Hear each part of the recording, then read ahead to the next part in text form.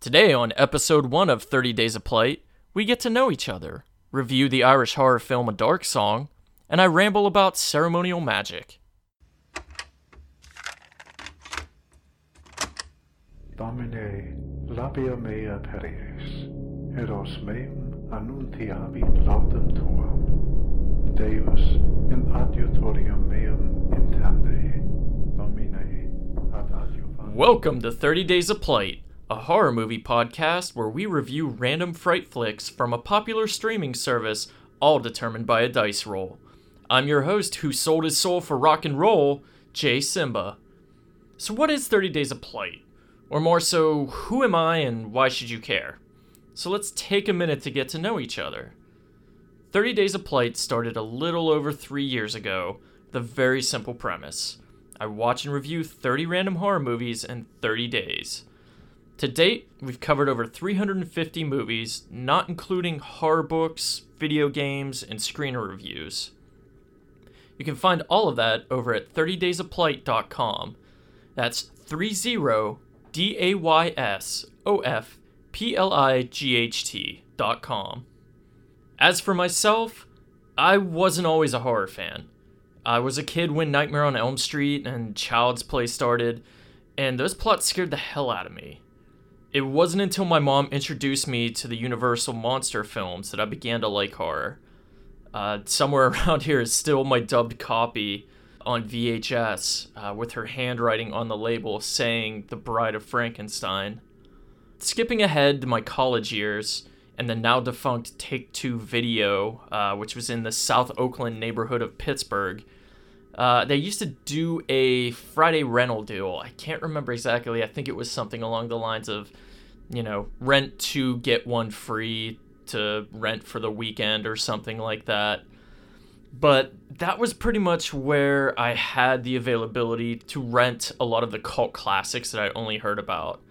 This is where, my love of trauma films started, ranging from renting Terror Firmer and Romeo and Juliet to the Toxic Avenger films and, Sergeant Kabuki Man, NYPD, Surf Nazis Must Die, basically all of those. It also gave me access to a lot of the really weird indie horror stuff.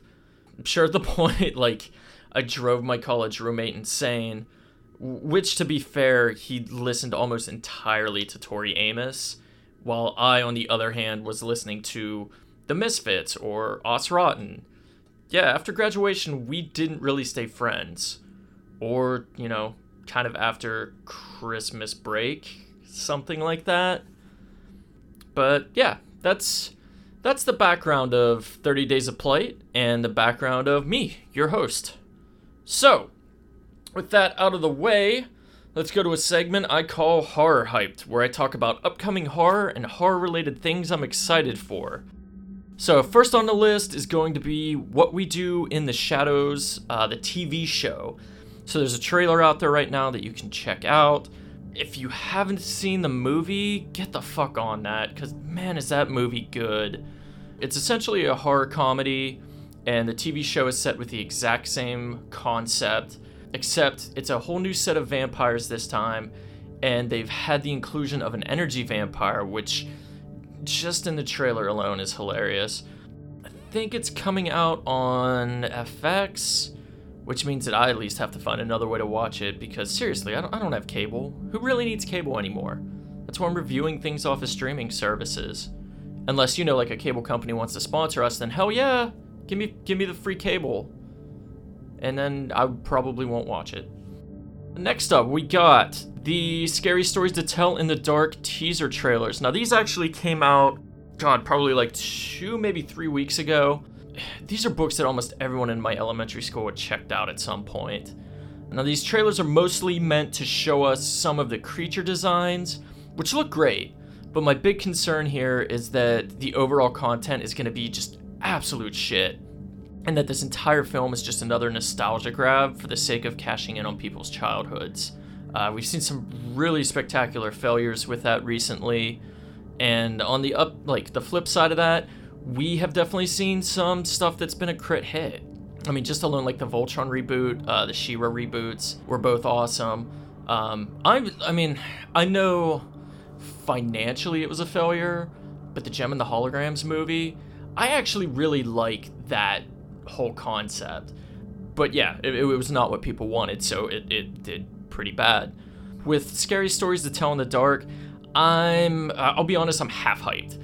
I really want to see what's going to be coming out in the next few weeks before the movie comes out, because I want to have an idea of what I'm getting into, not just like, look at this pretty picture, and I'm just like, yeah, that thing's cool, and then the content is just like, the picture was just turd polish, and it's, you know, I really don't want to waste my time with it until I know for sure.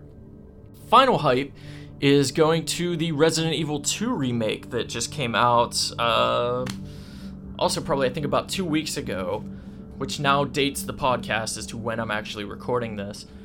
But I haven't had a chance to get my hands on it yet. It looks amazing. I'll be honest, my best memories of Resident Evil are really more with Resident Evil 1 and Resident Evil 3. But I'm 100% going to pick this up at some point. It's something that between my husband and I, we really can't call our house a home until we both own this. So that was horror hype.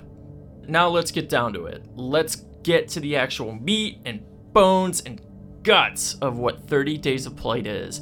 And let's review 2016's A Dark Song. So coming to us straight out of Ireland, written and directed by Liam Gavin, we start with our main character, Sophia, doing some of the creepiest house hunting possible in the Irish countryside. After Goldilocksing her way to find a rental that is just right, we get introduced to Mr. Solomon. Now, Mr. Solomon is a ceremonial magician and pretty much a poster boy for Don't Let Your Kids Talk to Stranger campaigns.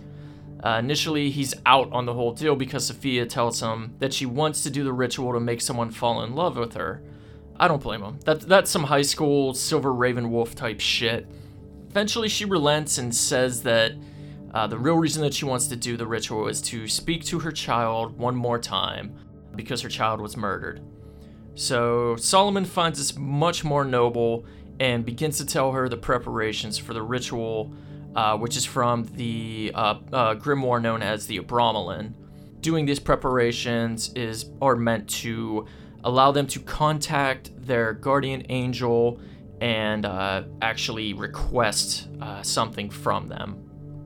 Now, Sophia pretty much has no idea how magic, and when I say magic here, I don't mean M-A-G-I-C, I mean it M-A-G-I-C-K, like the Aleister Crowley sense of magic, where you throw the K on the end to differentiate between a stage magician and in this case, ceremonial magician. But yeah, she has no idea how magic works and is super impatient until Solomon calls her on her bullshit and is essentially like, yeah, this isn't working because you're lying to me and you're the one that's fucking this up. So she finally admits that she can't give forgiveness to the people that murdered her child, and instead she wants revenge because the people were never caught. Now, they make a big point of this scene, and it'll come back later. This is definitely the strongest foreshadowing in this film.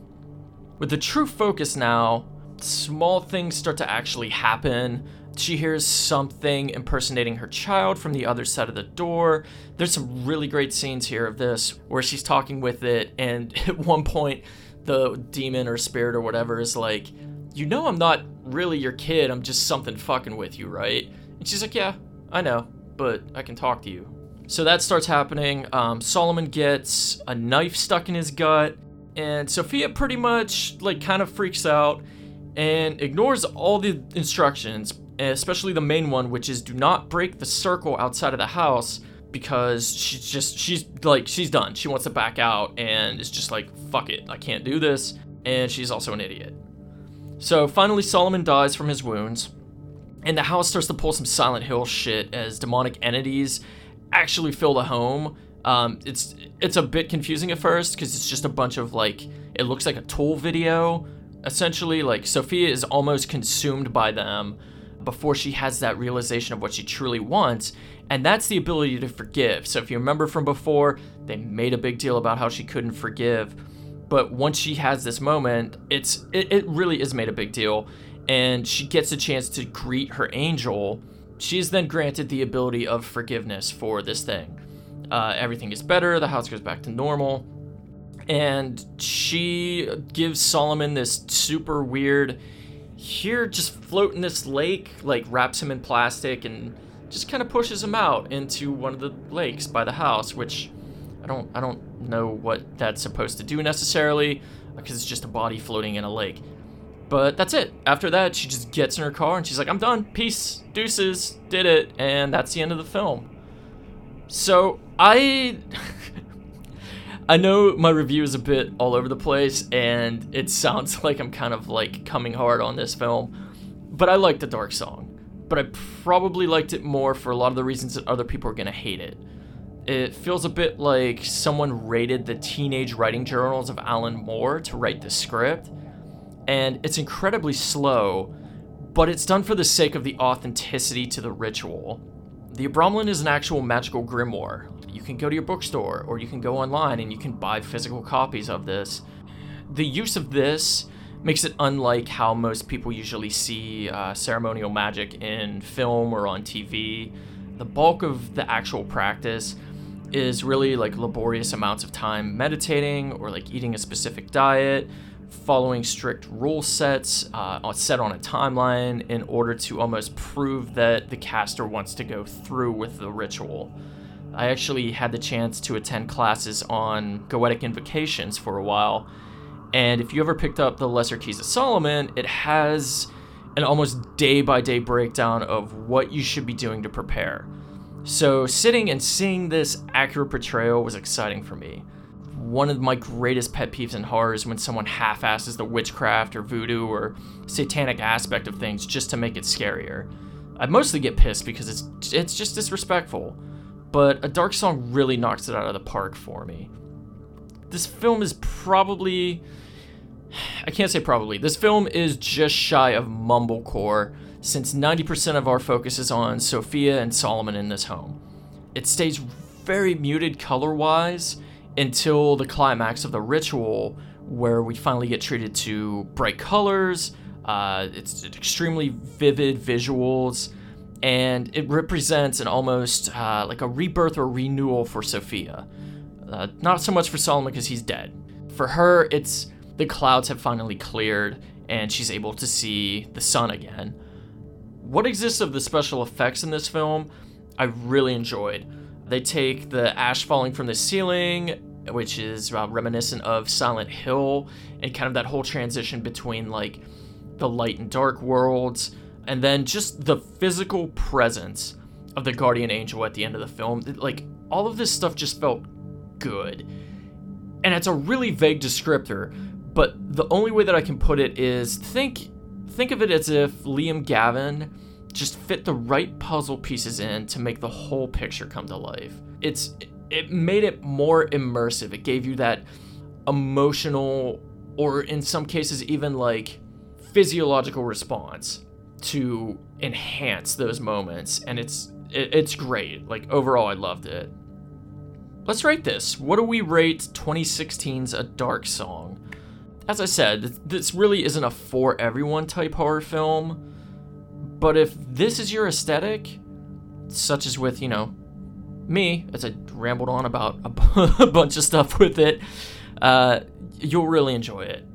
So I give A Dark Song 4 copies of the Abramelin out of 5. So that about does it for episode 1 of 30 Days of Plight. I'm in the process of getting us where you can find most podcasts, so if you enjoyed this, tell your friends. If you have a horror product you'd like us to review, or if you just want to reach out to us from beyond the grave, you can find us on our website at 30daysofplight.com, Facebook and Twitter both at 30 Days of Plight, or email us at 30daysofplight@gmail.com. So for all of those, it'll be spelled 30daysofplight. So until next time, I'll be right back.